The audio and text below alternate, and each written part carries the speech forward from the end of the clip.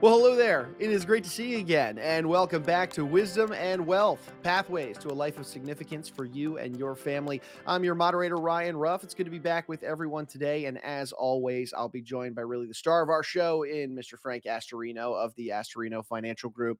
And we're going to be diving into, yes, another wealth management related topic, as we typically do on the show. And we're also going to be joined by a really unique and fun guest for today, and that's Mr. David Astorino. Yes, you might recognize that last name, that David being Frank's brother, but we decided to bring David on for a variety of different reasons. David is a senior partner and a member of RHR International's operating committee. So David has been working with CEOs and board of directors for more than 20 years to help them, drive the human side of really transformation and change within a given organization, to help those CEOs grow their organization, to build it up to, a behemoth in their industry, and then to talk about what comes next for those CEOs and life beyond the business as a whole. And doesn't that sound a little familiar to what some of the conversations we've had on this show? Obviously, Frank working with CEOs, business owners surrounding the wealth management side of their financial world beyond the business as a whole. So today we thought we would marry the two concepts and dive into really the true full picture of what a CEO or a board of director is dealing with in today's day and age. But first, before we get into the nitty and gritty of everything today, let's go ahead and say hi to the man of the hour. Frank, it is good to see you this morning. How you doing, sir? Ryan, thank you for that wonderful introduction. And I really look forward to bringing my brother David. He's the youngest of eight of us, and he comes with an excellent background. It's not because he's my brother and I love seeing him and working with him, but his mind has developed to guide people not only for that life of significance, but to really broaden that human element that we talk about so much.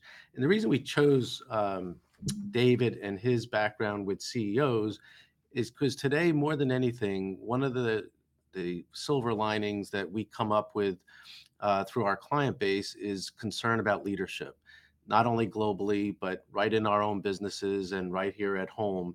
And we're dealing with a very complex world right now. And David is very apt and well studied. And I just think he's a breath of fresh air. And I'm glad that he's joining us today. Sure, sure. So with that, let's go ahead and bring David onto the show. David, it's great to see you this morning. How you doing? Good, Ryan. Hi, Frank. It's such a pleasure to be here. Thanks for having me. Of course, of course. So, hey, we've got a jam-packed episode today. A lot to get into in the world of a CEO or a member of a board of directors. Let's go ahead and get into your world, David, for a second. I know this is a big question that you and Frank have talked about off camera as well as on, with regard to the world of the CEO. And I think a good place to get us started is, what is an issue that tends, or what issues? Let's talk plural. What issues really tend to keep CEOs awake at night? Let's start there, and then we'll get deeper into their worlds. It's a good question, and I've had the privilege of sitting side by side. I'm probably in my upper 80s, 90s of CEOs I've worked with in different industries and different size companies, and so I've seen a lot. And I'd say what's very interesting to me after 20 plus years of doing this is the last 3 years have really profoundly changed the role of CEO. And we can mark it sort of with the pandemic. And since then, it was the convergence of that and many issues that I think have changed the game of CEO leadership. And so when we say what keeps them up at night, it's really, how do I do two things? How do I run my business and all that it takes to do that, to be competitive, to win? How do I do that? And now, how do I also show up as the leader I need to show up on all of these other issues? So let's just take, what are those other issues? We did have a global pandemic, which caused a lot of employees to feel a bit lost, bewildered. How do we deal with this? And CEOs had to fill a void of creating clarity and safety for their employees. And if you think about sort of what was coming out of sort of our political figures and the scientific community, while they were doing their very best, it was confusing at many times. And so CEOs suddenly found themselves in this very social place where, around a societal issue, they had to lead differently. At that time, we had other social issues happen. We had Me Too was just prior to the pandemic. Black Lives Matter in the United States also started to create this revisiting and a cascading very difficult issues that suddenly CEOs had to dig deep into. And those are just a couple. We have AI coming on now, which is technology has always been very disruptive in both a positive way and a challenging way. But each of these topics, and there are more. There's a war in Europe and Ukraine and Russia going on. There's geopolitical tensions. There's supply chain issues. You go on and on. But a lot of these require CEOs to take a very quick deep dive. What is the issue? How do I deal with this? Do I have to say anything or do anything about it? And the interesting part to me is, after again doing this for quite a while, we used to spend 80 to 85% of our time on running the business, strategy, execution, innovation, my employees, my customers, my consumer, and how do I, win in the ways we talk about winning in business. Now I'd say we spend 40% of our time on these other topics. And I think that's right. I think it's a new moment really for business leadership and society. And we can talk more about why that is, but it's an exciting time. It's a daunting time. It's not for everyone. But I think those are just a few of the issues that really do keep them up at night. Sure. And Frank, from the wealth management perspective, what do you see on this front of some of the issues that might keep a CEO up at night, maybe from outside of their business even? Yeah, on a microcosm level, because I'm dealing with smaller business and high net worth individuals and some CEOs, and they're all worried about these issues. So it's topical, and they're concerned about the future. They're concerned about the next generation. So while we're spending a lot of time behind the scenes on the nuts and bolts of their financial concerns, a lot of the discussion centers around, what do you think about the future, and what do you think about what's going on globally, economically, and socially? So when I talk to David, it just validates and reinforces what I'm seeing on a micro level that he's seeing at a very high level. Sure, sure, gentlemen. And guys, I want to kind of combine our next two questions because they both encompass this conversation around time. Time is obviously so valuable in today's day and age, with technology allowing us to be able to do so much more in such a little amount of time. So my first question, I'll kind of combine, like I said, the two. But first is given that multitude of complex issues that David was just chatting through, how does a CEO manage those complex issues, the multitude that is, on a daily basis? And we're talking about issues that David mentioned that could be globally, they could be economic issues, financially driven issues, employee related issues. How do they manage this multitude of issues? And then the second question kind of being, given all those complexities, how do they maintain a work-life balance? Because it's very easy for a CEO to be bogged down in the weeds of their business and kind of put their life and their family and their relationships by the wayside. So I'll throw that question over to you, David, kind of into two parts. How do they manage the multitude of complexities, but then also still try and uphold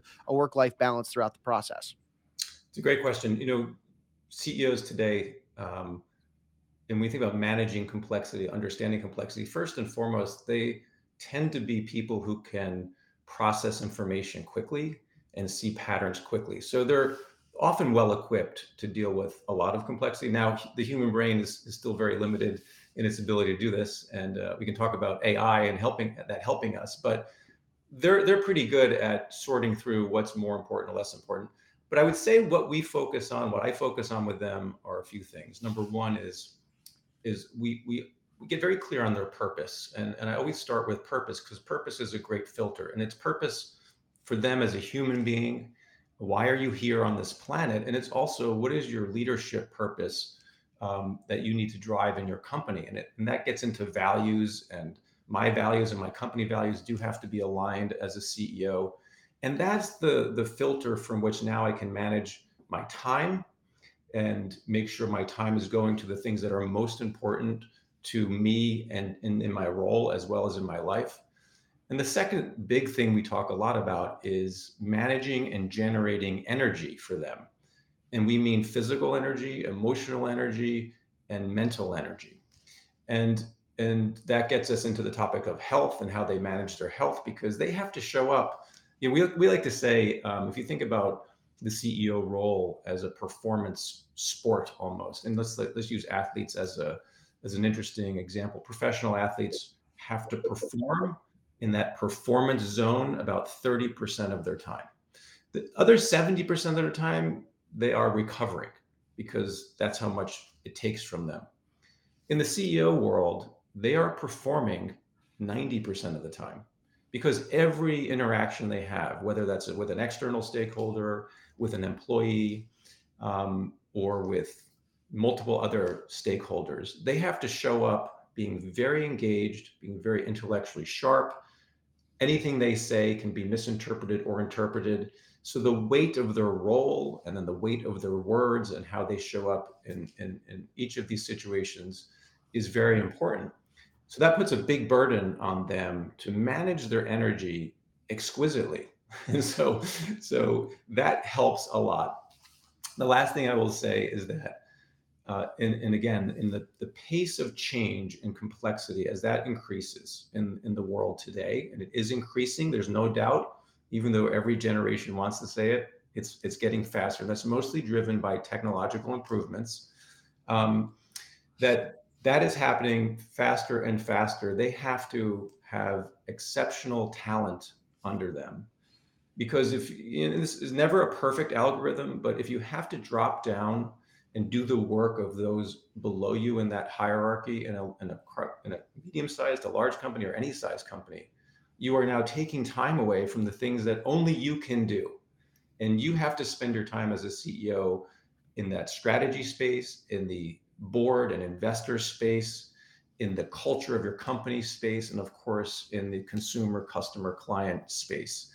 And so you don't have a lot of free time. And so getting that talent and team right under you and being capable to take away any of those things that you shouldn't be doing is really quite critical. And Frank, in your eyes, when somebody as a CEO and you're having these conversations, maybe surrounding, let's say, even exit planning, what life looks like beyond versus in, I would imagine this is when maybe a CEO's had their heads in the weeds of the business for so long, now sees the light almost and says, "Oh man, you're right. There is this world beyond. I need to think about the life beyond that work life balance." Talk to me about your side of this proverbial coin, if you will. Yeah, I think one of the parallels that my brother David and I have is um, being one of 8 children, we had to learn how to deal with complexity at an early age. And I think that carried on into our careers because our business is very complex. And I find that energy and finding that time and leveraging my skill among team members is a daunting task. In our world, we've become a default CEO in addition to trying to maintain a high level of excellence as an elite advisor. So we've had to deal with behavior.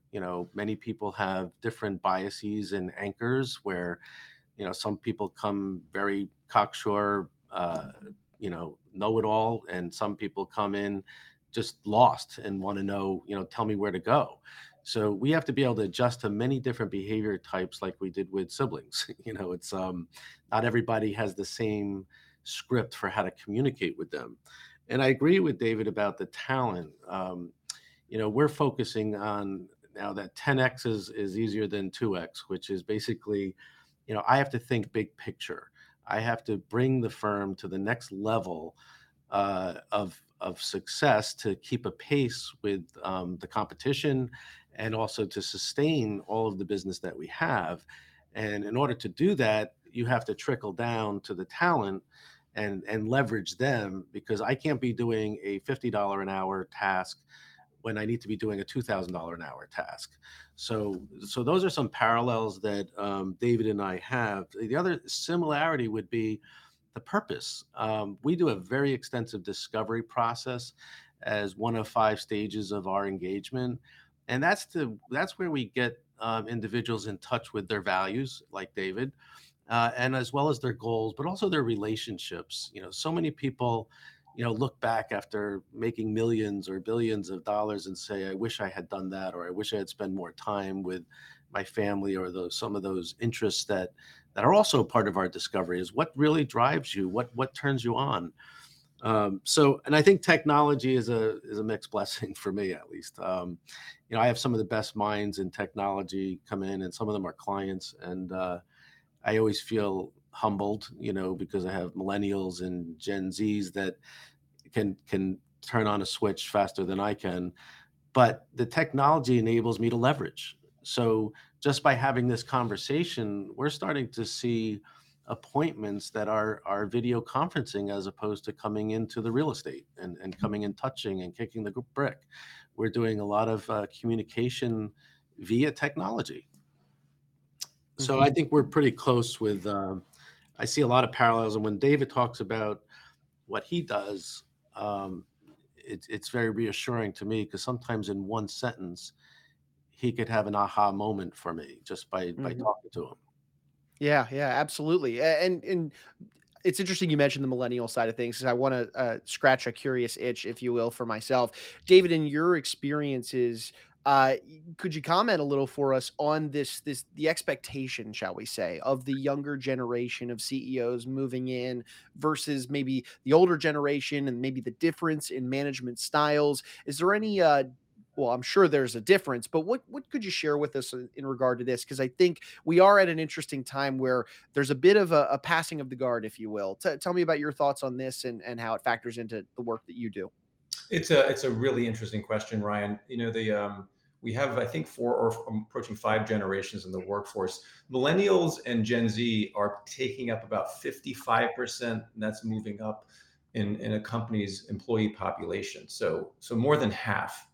And when you think about what were the significant defining moments of each generation, they're incredibly different.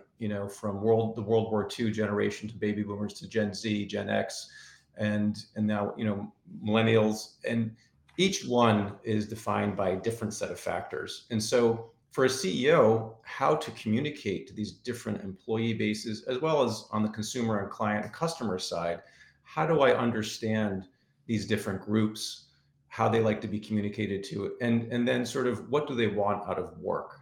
And so we see the biggest differences in Gen Z and millennials is what they're motivated by. Work is not the center of their universe. Almost every prior generation was willing to make incredible sacrifices, not always wise choices when it came to important, people like family members and communities. And they worked, and it was part of just the default mode we came into. You had to work and spend most of your time at work. Different generations have different values around that, and we see these terms that get floated around like quiet quitting or having side hustles, and that's way more common, particularly in a world that is virtual, where you don't have to come in. And I personally don't believe, and the research is starting to show, we're never going back to what was, meaning everyone comes to some location. So virtual work will always be some form of that, will be here with us. And as technology gets better, it will also become better. But I can't see you, I can't watch you, and now I know that I've got to do so much to appeal to you. So it's a real challenge. I think the way I see many of our clients and CEOs working very hard, which is redefining the purpose of their organizations. So if I'm an organization that has a compelling purpose, we're doing something that's important to that generation, then they're way more willing to put in maximum effort and extra effort. If it's not compelling, then it becomes much harder to keep them engaged. And we know about 60% of an employee population is actively engaged, meaning they don't want to be there and looking for something else, or moderately disengaged. And so it's a real challenge, and has been Mhm. for a while, but it's only getting, I think, more so. Yeah, I would agree. And Frank, from your lens, do you see maybe a difference in when you're having those values driven conversations, the purpose driven conversations about, yes, their world as a CEO, but what life looks like outside of it? Do you find that there's a difference in the schools of thought and how they approach this?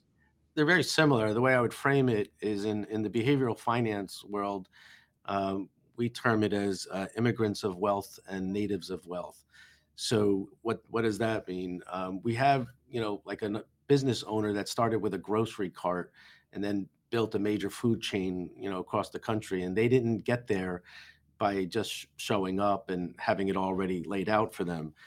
The other analogy I use for some people that get a kick out of is that some of the generation kind of has, not at their own fault, but they're born on third base and they think they hit a triple. So they're starting out with an advantage, but it's almost like an expected advantage. They had all their needs met in the affluent side of households, and now all of a sudden, to be asked to run a company or take over a company, it takes a different set of bootstraps, to adopt to that. Um, and I find that that's a big challenge for the team aspect that David's talking about, because there are linear people who want to come in and be directed and they want to be told what to do and they want to check off their boxes.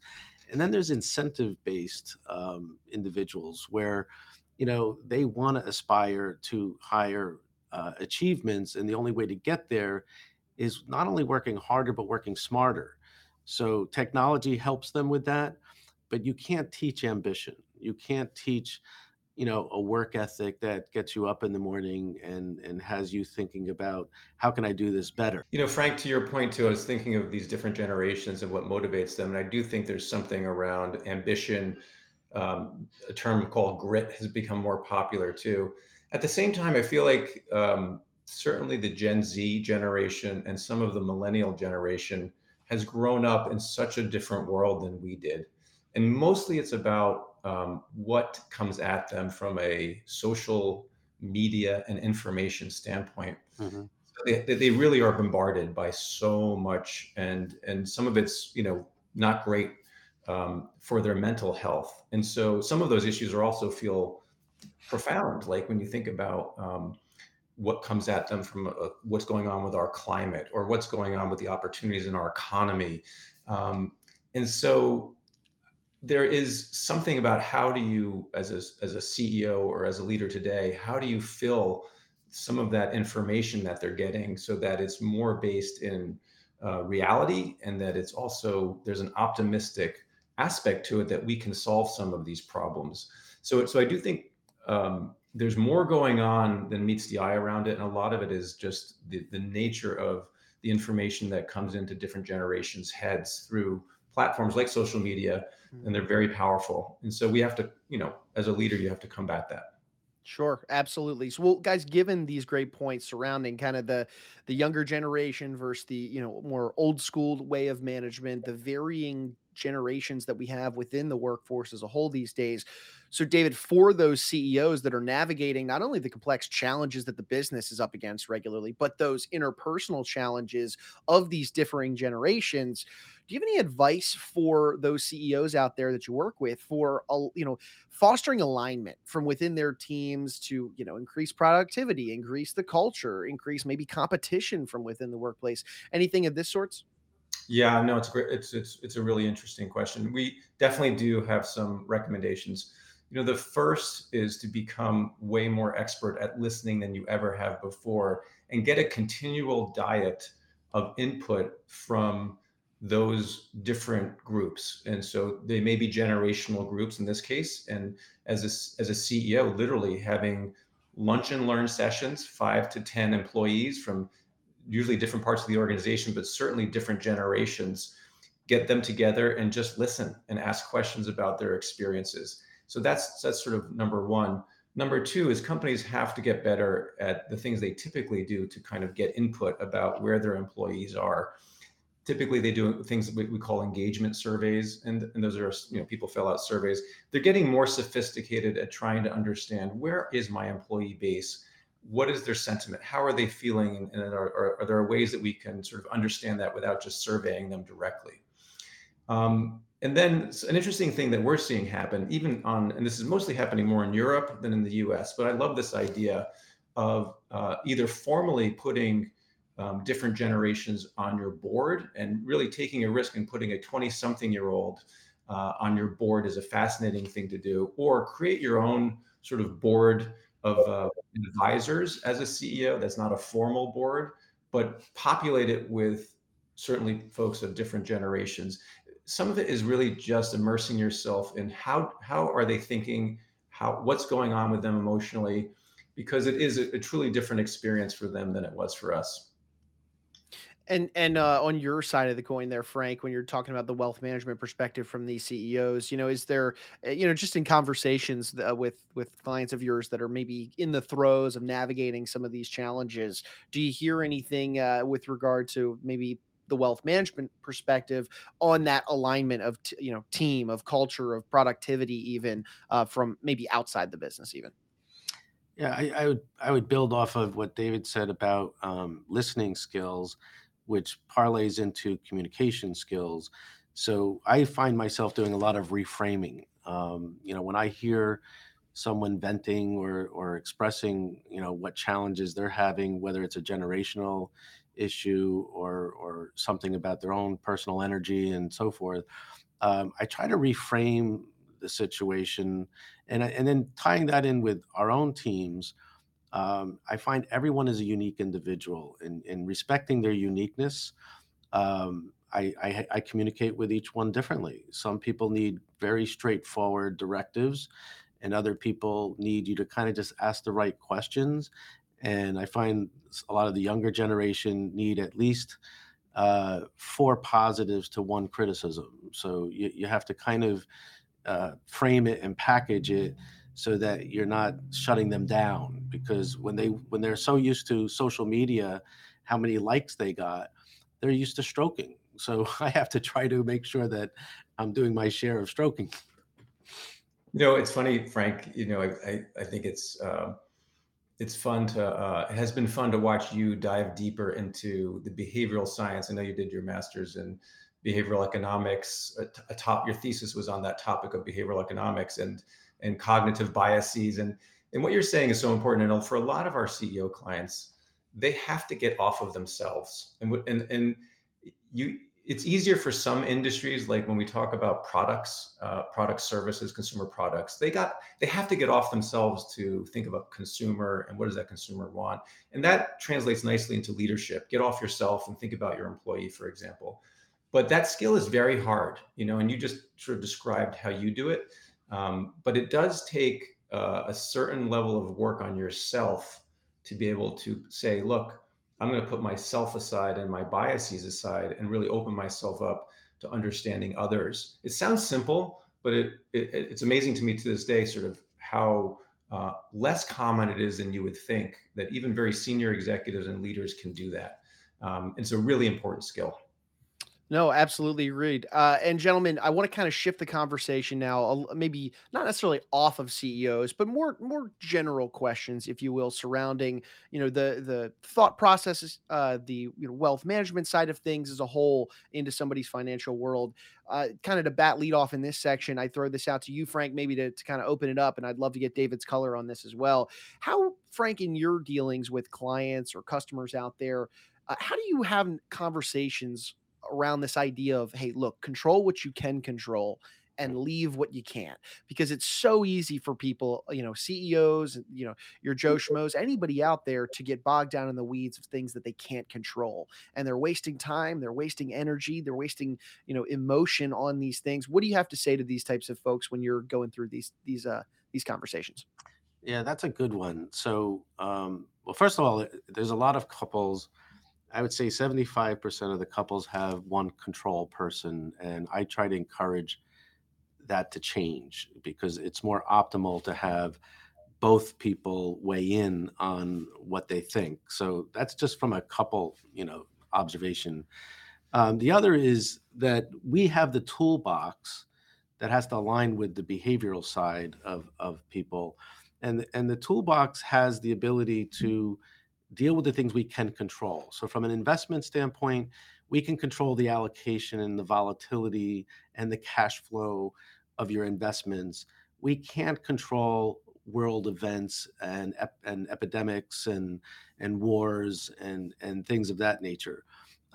So we try to let people understand that there's a fundamental plan that we review. We have a financial plan. It ties in with all their other wealth management concerns. But we also have a B plan. What do we do? What if? What if we have 3 years of depressed markets and economy? How are you going to withstand that? And on an extreme level, we'll tell people, um, what would you be able to live without or not live without? So in other words, if we cut your assets 50% and your income 50%, what would you not want to give up? And that kind of ties in with that discovery process of what's really important to them, because they get so busy running their business and becoming their business that they lose sight of what's really important to them. And we don't want them to wait till they're on their deathbed, to figure it out. So, that's what you can control is part of our discussion, and what we can't control might be an explanation for why your results are the way they are. We can't control all the events, and hence your portfolio is going to reflect a economic environment as well as a political environment, but we also have the scientific and the fundamental side of it that does work over time. Sure. And David, earlier you mentioned the idea of when a CEO has to pivot sometimes and work in the business rather than on the business as a whole. I would imagine some of those moments are because they feel like they need to control something that maybe they shouldn't. And so, talk to me about your perspective from this lens through a CEO of this idea of controlling what is controllable and figuring out how to address what is not controllable, at least in Yeah, your own respect. control. It's the need for control is certainly a personality variable. That's how we would describe that. Meaning, almost genetically and by environmental issues, people either want more control or they're more comfortable with less control. And so that sort of is something to think about, that we come into this with a predisposition.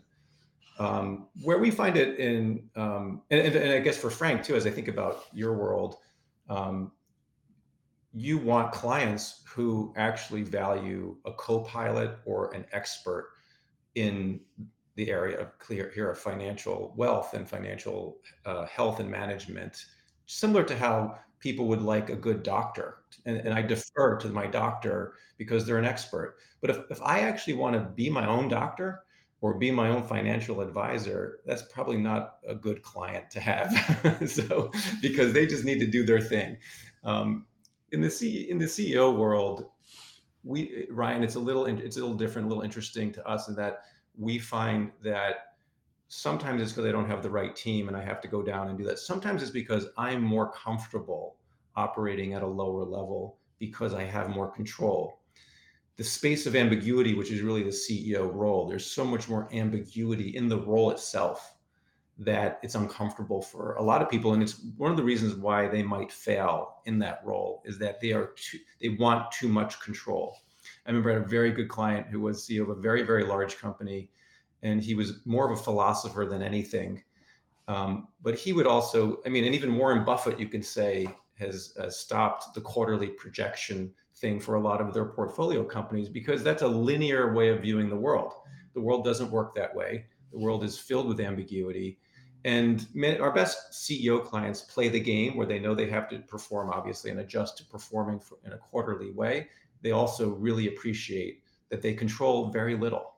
And so, that's a comfort level that I think people just who want those kinds of roles have to get to. No, completely understandable. And guys, I don't want to open up a can of worms with the next question, but I think there's a lot to unpack here. And Frank and I have had conversation on the show a lot surrounding the idea of value, right? I mean, at the end of the day, that's what we want to even be doing right here on the show is providing value to our audience. Value is almost an unmeasurable thing, but you know it when you feel it and when you see it. Whereas maybe let's say performance or fees, even now those are calculable. Uh, let's talk about this idea of fees versus value. Frank, I'll let you lead off on this one. What's your take on a fee versus the value that's provided by that fee, and this idea of tracking things that might be unmeasurable versus tracking some things that are in fact calculable? That's a thesis question. Exactly. Uh, so there's a saying that in our industry that absence value cost matters. And the challenge with that statement is it's very difficult to define and prove value. And in many cases, I'd say 85% of our clients or more get the value, and they don't really argue or pursue anything about the cost. But when you're bombarded in an industry that is going after assets as a measure of success, they'll attack anything, including fees or costs. So in our industry, we've had to have tiers of service, and that correlate to a fee structure. And a lot of people, you know, kind of try to oversimplify the investment world per se. And even though we're more than investments, they try to diminish it to, well, my no load, I won't mention names, but my no load fund has been doing really well. That's relative. What's doing well? Do they know your context of your needs and aspirations? Do they have the time frame that you need to accomplish? Do they have your risk tolerance? There's so many variables that go into constructing a portfolio for someone, or a risk management program, and where are they exposed. And as David attests, the behavior side is the most complex. So to match up your values, your goals, your relationships with portfolio management and risk management is a very, very challenging thing. So it's very some of it's intuitive. I summarize it as there's an intrinsic principle, and then there's a cognitive factor. And the cognitive factor looks at the report card. They say, okay, how did I do? How did the benchmarks do? How did I do against my financial plan? That's all cognitive. Emotionally, they need to know that they're connected to you and that you get them, and that you're not talking through them, and that you are trustworthy. It's not something that is measurable. It's something that is in the gut. So those two principles, I think, make for a good alignment. And it goes back to why you can't serve everyone. So people who recognize there's a cost for a value and are willing to pay for it, because they get it, that they can't do this by themselves. As David said, he's not going to be his own doctor. Those people make for a good partnership, or co-pilot, as David said, in the journey of financial management, which is extremely complex. Sure. And as we kind of wrap up our conversation here, David, I'd love to get your take on this idea of fees versus value, and how you're relaying this type of conversation and connotation to the CEOs that you work with. What do you see on this front? No, it's an interesting question. Some of my clients, and we charge a lot of money to say, and it seems sometimes like, wow, how do they do that? But for them, it's a blip on the radar in many ways. If I help them make a better decision 50% of the time, so 50% of our conversations lead to a better decision that could have multiple $1 million of implications, then my fee is negligible. So it goes back to, I think, what Frank is saying. What does a person value, and what is the value they perceive from you?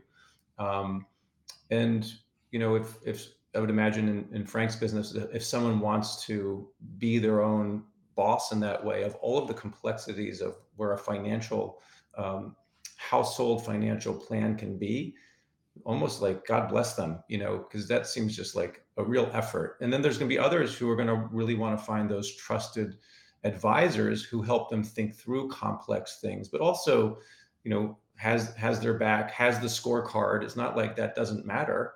But there's so many intangibles that come from the relationship and peace of mind.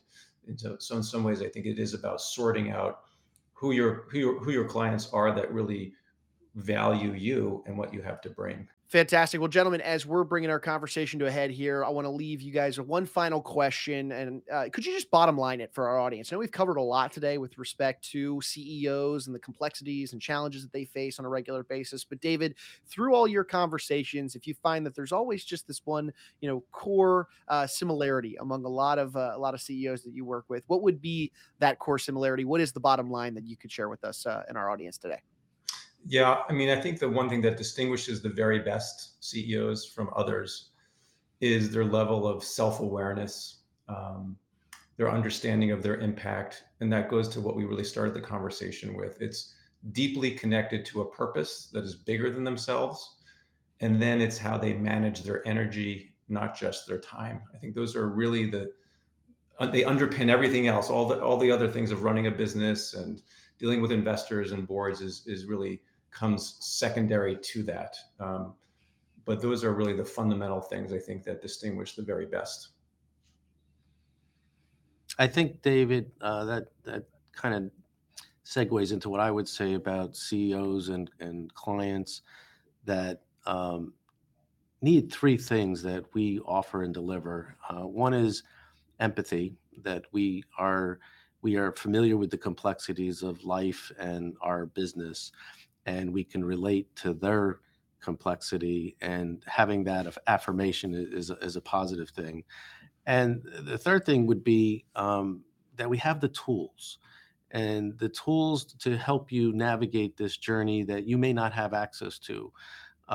Is why bridging all those values and goals together with the toolbox is what's going to get you at least 50-50, if not better, chance of success of achieving your goals. And we actually have measurements of that, and that can get you up to like 100% probability. So it's going back to what you can control or not control. And we think that, there's a purpose for what we do. And I think some people get it better than others. And that makes for a great partnership. Sure thing. And Frank, for anybody out there in our audience, I mean, I know you work as a trusted advisor and you have these types of conversations with clients of yours. Frank, for anybody in our audience that's interested in opening up a dialogue about themselves and their world as a CEO with you, or David, what would be the best way they can get in touch with you guys and just, like I said, open up that conversation? Well, I know how to get in touch with David. And I also know how to filter, where the appropriateness is. So I would say people who are interested in a CEO level conversation, to contact us either through our website or, our telephone number or email, and I'll make the connection for you. Fantastic. Well, Frank, David, I appreciate you both for carving some time out of your busy day. I know you've got clients to serve and great other conversations to have, so we'll let you get back to doing that. But looking forward to the next one with you, Frank, and David. Maybe we'll have to have you back on for a part 2 down the road. Thank you so much. It was a lot of fun. Thank you, Frank, for inviting me. It's my pleasure. I get to see you, so that's good. It's awesome. Fantastic, guys. Well, hey, look, folks, we want to take one final moment, as we always do, and thank you for stopping by and spending some time with us here on the podcast today. If you did take anything away from today's discussion, you did benefit from the conversation, go ahead and hit that subscribe button then on whichever platform you checked us out on. That way you never miss out on a future conversation with Frank and myself, where we unpack these different wealth management conversations that really draw from all the complexities and the challenges that face somebody and their financial world. But for Frank, for David, I'm Ryan. We're going to go ahead and say so long now, but we appreciate you stopping by and being with us on Wisdom and Wealth. Securities and advisory services offered through LPL Financial, a registered investment advisor, member FINRA SIPC. The opinions voiced in this material are for general information purposes only and are not intended to provide specific advice or recommendations for any individual. No strategy assures success or protects against loss. To determine which strategies or investments may be suitable for you, consult the appropriate qualified professional prior to making a decision. The Astorino Financial Group and LPL Financial do not provide legal or tax advice or services. Please consult your legal or tax advisor regarding your specific situation. LPL Financial representatives offer access to trust services through Private Trust Company, N.A., an affiliate of LPL Financial.